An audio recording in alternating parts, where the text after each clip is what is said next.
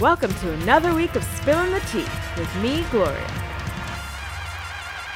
This week, I am joined by the gorgeous William Hampson. Looking gorgeous yourself, Gloria.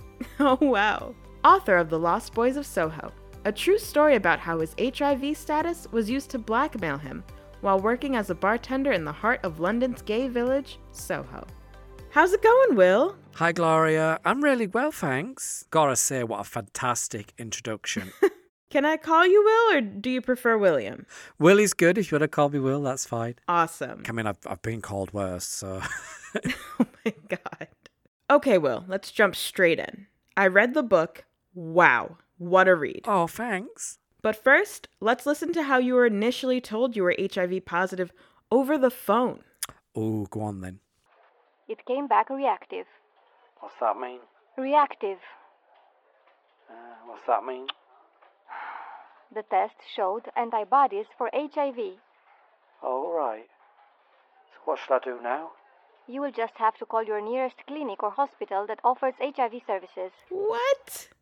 And the thing is as well, because obviously for legal reasons I had to get a voiceover lady to do that for me. It hasn't quite captured the emotions as I remember it, because it was just really kind of, I can just hear the tone, I can hear the tutting, the sighing. Wow. And, Where do you even begin in getting your head around being told you're now HIV positive, especially over the phone? Yeah, I mean, it's one thing being told a diagnosis over the phone, which actually I wouldn't have minded. There's quite a few other people that I've spoken to, or I've heard conversations where, they've said that they were told, that they would have to make an appointment, and that appointment was, a week down the line, and they said, look, just tell me over the phone. I would rather know now. And I think I would have been one of those people as well, had I sensed there was, something amiss. But I think what's really hard to get my head around, and perhaps still to this day, even though I don't give it too much thought, some people say that, you can kind of never escape living with HIV because you'll have a daily reminder, such as, daily medication. Whereas for me, actually, I can sometimes forget about the medication. You kind of go into autopilot. I mean, I remember something that the nurse said to me when I said, oh my God, I don't think I'll be able to get my head around medication because I don't even take a headache tablet, So now having to have this life-changing event where every day I'm going to have to take medication. He said, look, Will, you wear glasses, do you get up and just put your glasses on automatically? You don't even think about it. And I said, well, actually, yeah, that's quite true. He said, well, the medication will become the same. And it has. Whereas this phone call, it's going to be something that's going to live with me, for the rest of my life. And I can hear it almost like an echo in my mind, If I can hear the tutting and the sighing and just the real disdain that she had, Yeah. Almost as though I was deserving of the news that she was giving me. So, yeah, it was quite hard, to kind of get your head around. And this was almost to a degree, actually. And I laugh and joke about it now, but it was almost that the kind of the diagnosis itself over the telephone came second. My first issue was just the attitude of this woman. I'm not kind of, au fait with delivering bad news, but even I would know that you would, you wouldn't have delivered it the way that she did. Exactly. And a lot of other people have agreed with me. People living with HIV and other service providers have all been quite shocked when I've relayed, actually how the conversation went down. Wow. So for those of us who don't know, tell us a little bit about the book and how it came about. Kind of general observations that I'd seen of conversations between a lot of the older members of the LGBT community, comparing the AIDS and HIV pandemic to that of the COVID-19 pandemic. At my new place of work, which was a gay bar in Soho, I kind of thought that would be really interesting to start documenting, and I suppose especially as somebody who was living with HIV myself.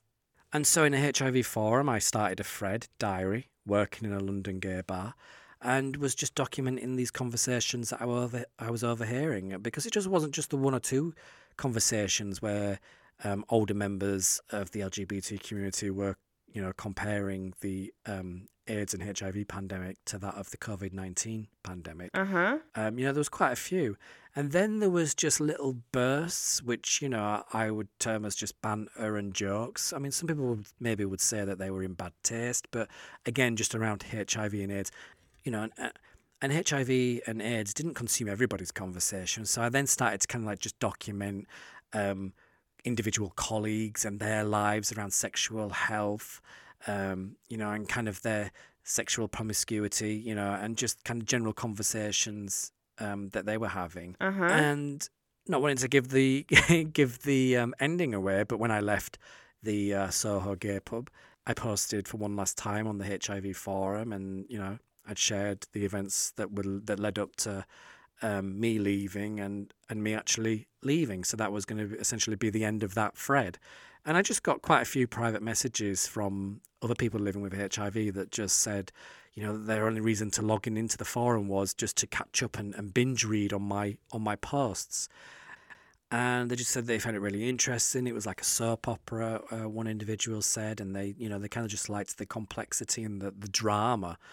And then when I mentioned, just kind of nonchalantly really, to a couple of service providers that I was accessing, they said, "Oh my God, this is the stuff that books are made of, or this is the stuff films are made of. You should document this and write it in a book." Wow. And kind of when I'd heard that quite a few times, I kind of literally just opened the laptop, went onto Google and just typed in how to write a book. And basically the advice was, don't try and be William Shakespeare. Don't try and be la-di-da. Just be yourself. Yeah. Write it in your own words and write it in your own hand. And essentially that's what I did. Awesome. So my book essentially is me, my new job in a London gay bar in Soho. Then I started to receive these WhatsApp messages from an unknown number, unknown to me, basically just saying that, this person was aware that I'd got AIDS. Wow. Which, they were on the right track. I didn't have AIDS, I had HIV, so there's a big difference. But, essentially they were on the right track. And if I didn't leave, they would out me to the rest of my colleagues. So then I ended up literally through a little bit of investigation work, found out who the individual was. But what was interesting was I kind of had to disclose, I don't want to give the story away, but disclose to one of the managers called Jack. I then confided in him that I was receiving these anonymous messages that were essentially kind of blackmailing me to resign, or I would be outed as having AIDS.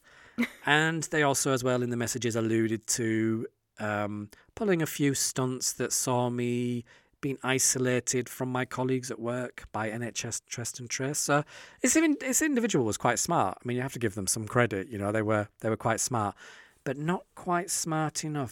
Me and Jack essentially didn't agree. He kind of wanted work to deal with it. I wanted somebody with a little bit more power and a little bit more brains, if I'm honest. Exactly. And as a result, I kind of had to face the dilemma of whether I outed myself as being HIV positive to the rest of my colleagues or leaving it to this one individual. Wow. That leads me to how your colleagues reacted when you disclosed your status to them. They were quite cool about it, right? Yeah, they just couldn't give a shit. And, it was the best reaction that I could have hoped for. Because, I'm not really kind of somebody who tells people details like this. So, if I was experiencing some kind of health issue, I wouldn't go into work. I wouldn't even tell my friends, but I wouldn't go into work and tell everybody. And, Yeah. I'm just quite a very private person in that regard. But, a couple of them give me a kind of reassuring rub of the shoulder or a little reassuring tap on the back, which Awesome. I didn't like, but I appreciated. Yeah. One of them asked me, "Oh, but, you'll be okay, won't you?" I was like, yeah, I'll be fine, And I had to explain the whole message of U equals U, undetectable equals untransmittable, which means, the viral load is so low that I can't pass on the virus. To which Rudy, bless him, kind of declared, "Oh, thank God you're cured." And I said, "Well, no, I'm not cured, but, that's Rudy for you." Yeah. Awesome. But as we know from the book, it was an issue for one. Well, as they say, there's always one. And I think looking back, I think what's really disappointing for me is I think if the individual had a genuine concern, everybody knew that I was really approachable and that I was very honest. People would come to me deliberately to ask me certain questions because they knew I would give them an honest response or honest feedback. Yeah. So I think this person would have known that they could have come and approached me about it. But I don't think, and this is where me and Jack clashed a little bit, I genuinely, even to this day, I don't believe that the individual, again, don't want to give the name away for anybody who wants to read the book. I don't believe he believed it himself. I mean, the language he was using was so archaic. kept saying that, I had AIDS, which, I didn't have AIDS, I have HIV. Exactly. He's still kind of worried about catching it through touch. So I just couldn't believe, and I still don't believe to this day, that those were his genuine thoughts. So for me, I'm not a specialist, so perhaps I shouldn't really kind of comment. But for me, I generally do think there was perhaps underlying mental health issues here with this individual, because a lot of the colleagues were kind of just innocently in conversation, saying to me, oh, I was on shift the other night with so-and-so, and I kept saying, oh, this shift's so boring. If Will was here, or I like working with Will because he's so funny, he's got a good sense of humour, he really makes the shift go by so quick. So I kept kind of hearing different colleagues saying that these conversations were going on. And I think for this one individual who very much felt that the place was his, that he owned it, and that he was the baby and was, kind of the centre of the group, I think perhaps there was just a tiny bit, or a big bit actually, a big dose of jealousy. Yeah. And I think this was just a means to try and perhaps get rid of me, perhaps thinking that I'd be worried or concerned about being exposed as having HIV, but, little beknown to him, I didn't want to tell everybody. And I wasn't sure, and I'm still not sure how he actually found out. But essentially, I couldn't give a fuck, Oh, wow. Which I don't think he liked.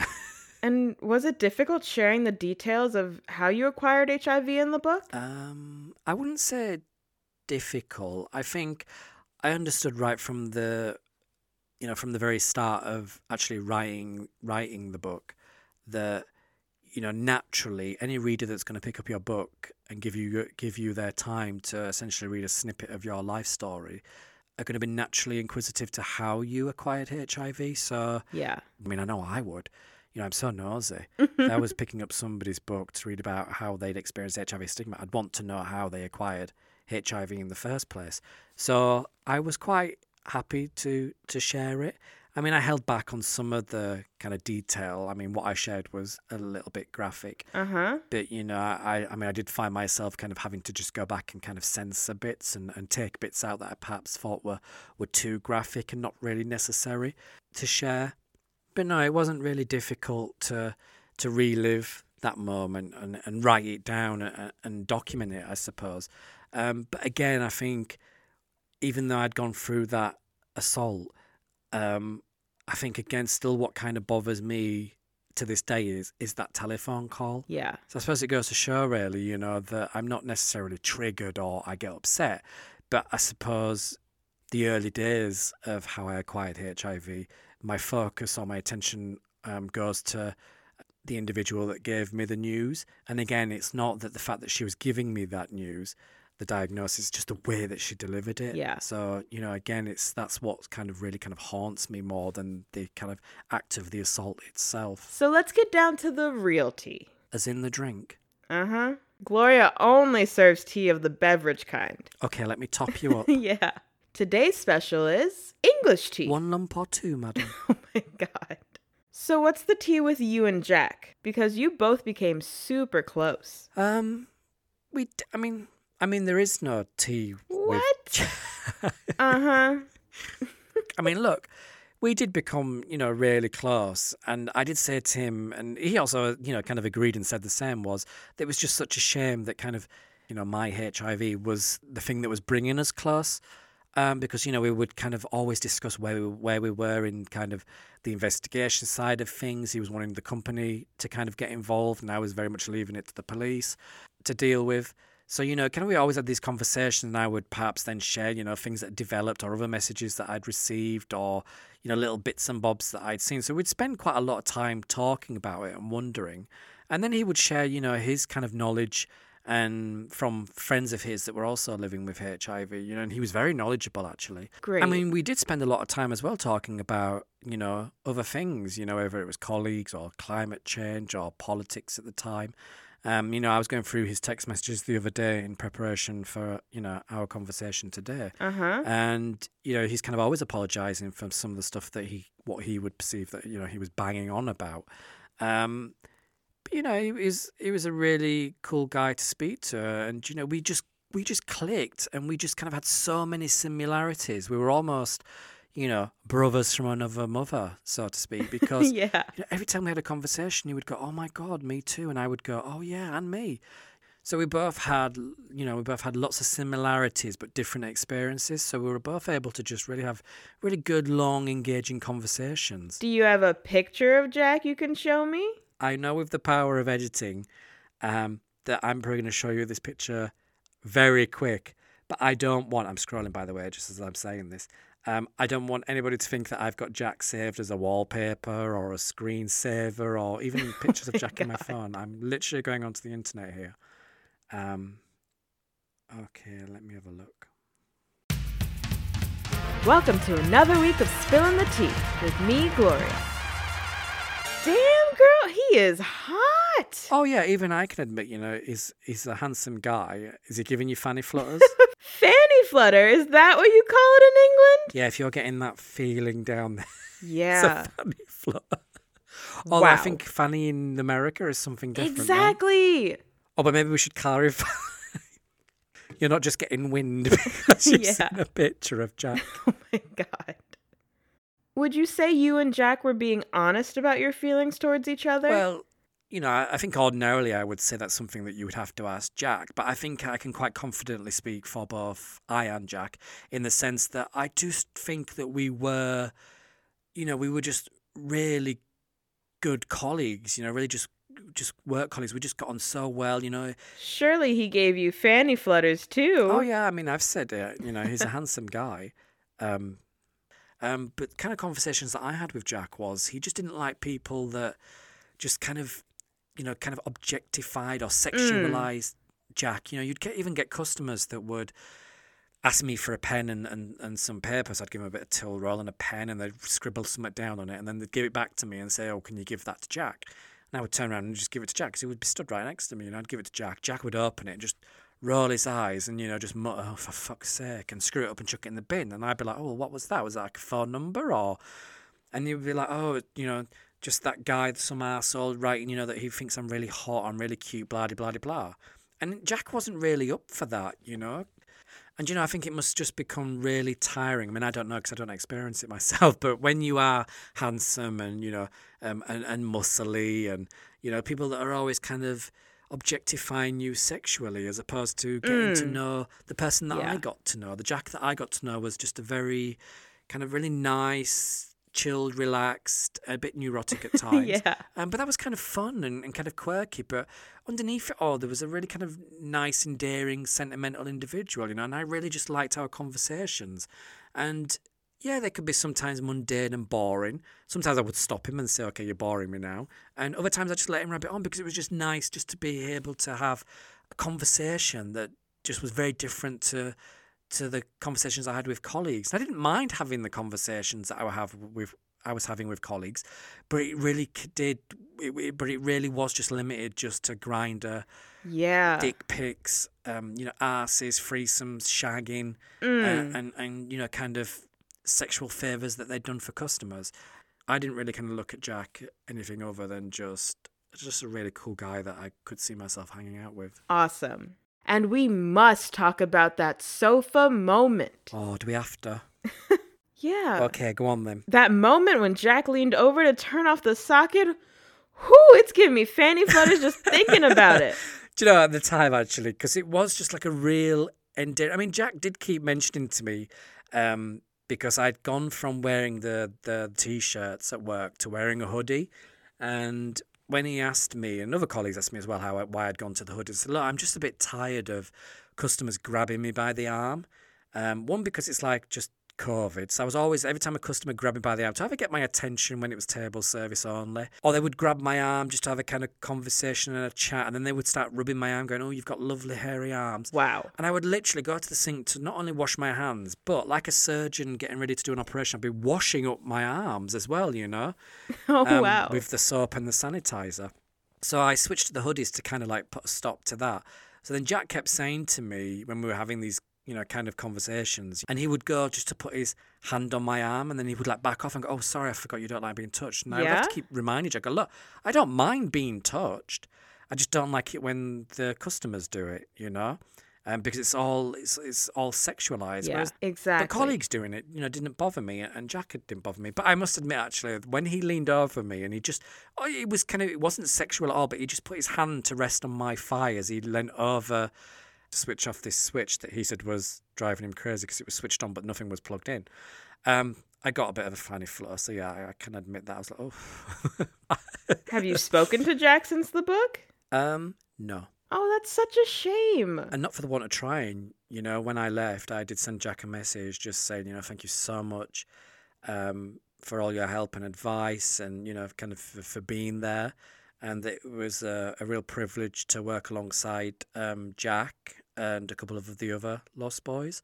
And I was really sorry that we wouldn't get to say goodbye in person, but hopefully we'll just catch up soon. And I'd never do the whole kind of blue tick delivered and red thing, but I did look, and Jack had read the message. Can't remember exactly how long after, but it was definitely within the hour. I remember that much. And he chose not to reply, which I think is a great shame, really. I don't want to give anything away, but I guess there has to be something in what Lost Boy Johnny was saying about Jack, huh? Yeah, it's quite hard not to come to that conclusion, really, isn't it? Especially after, the time when I was stood on the door of the pub and Jack was walking down the pavement with a couple of his friends. Uh-huh. And he literally was centimetres away. And I just said, "You're right, Jack," just as he walked past. And he looked me dead in the eye and then just carried on looking forward and just walked on by. Wow. And as he did, under my breath, I just said, "Fucking arsehole." Yeah. Not realising that, Johnny was stood behind me and had heard what I'd just uttered. And he said, "Yep, Two-Face that one. She'll drop you quicker than you can say Louise Woodward." Yeah. And I mean, it also plays into the whole kind of speech that I talk about in the book when, Johnny says that, if I thought that Jack was helping me regarding the whole kind of HIV/AIDS incident to help me, then I'm wrong. Whoa. That Jack apparently was only doing it just to kind of advance his career or get the pat on the back from management. And, yeah. And I suppose really I just hope that I haven't kind of been duped by Jack in that sense. But, to a degree, kind of knowing Jack as I did, it, albeit for such a short length of time compared to Johnny. I mean, Johnny, knows Jack a hell of a lot better than I did. I just can't see that that's kind of Jack's style. Yeah. I guess, there has to be something in it because Johnny Exactly. is a very kind of upfront and honest person. He doesn't just pluck shit out of the air. Uh-huh. So for Johnny to say something like that, I guess there has to be or must be something in it. And I suppose the only saving grace, the fact that I don't know, is probably a good thing. Because although I don't think it would bother me, I think it would slightly bother me if that's the case. That Jack, really kind of was only helping me just to kind of receive some kind of praise or gold star. I would like to think that that wasn't Jack's motive. And what if Jack slid into your DMs? Gloria, no. Is this surprise? Yeah, surprise, Will. You haven't seen Jack for some time, but here he is. Oh my God, I'm going to hide under the table. Can you imagine? Oh, that would be awkward. I mean, look, it's inevitable that we're going to probably bump into each other again in Soho at some point because since the book and to the present day, I've continued to work in Soho, past the pub, several times a day. So it's inevitable that we're going to bump into each other. And although Jack only knew me for a relatively short period of time, I think Jack knows me well enough to know that I don't hold grudges. Awesome. But at the same time, I generally do just move on with life. So great. If you ever reached out to say hello or flagged me down the street, I'd be more than happy to, have a bit of a catch up. Yeah? Catch up with him. So just between you and me, how much tea didn't make it into the book? In one respect, quite a lot, but then a lot of it was all just very samey, very similar. Yeah. Because it was just each shift that you worked, it was just a repeat of the previous shift. So whether it was the Lost Boys dipping their fingers in the till, oh wow, stealing stock, whether it was bottles or pouring themselves drink and drinking on shift, or wow, getting high on crystal meth and cocaine. It was kind of all just very samey.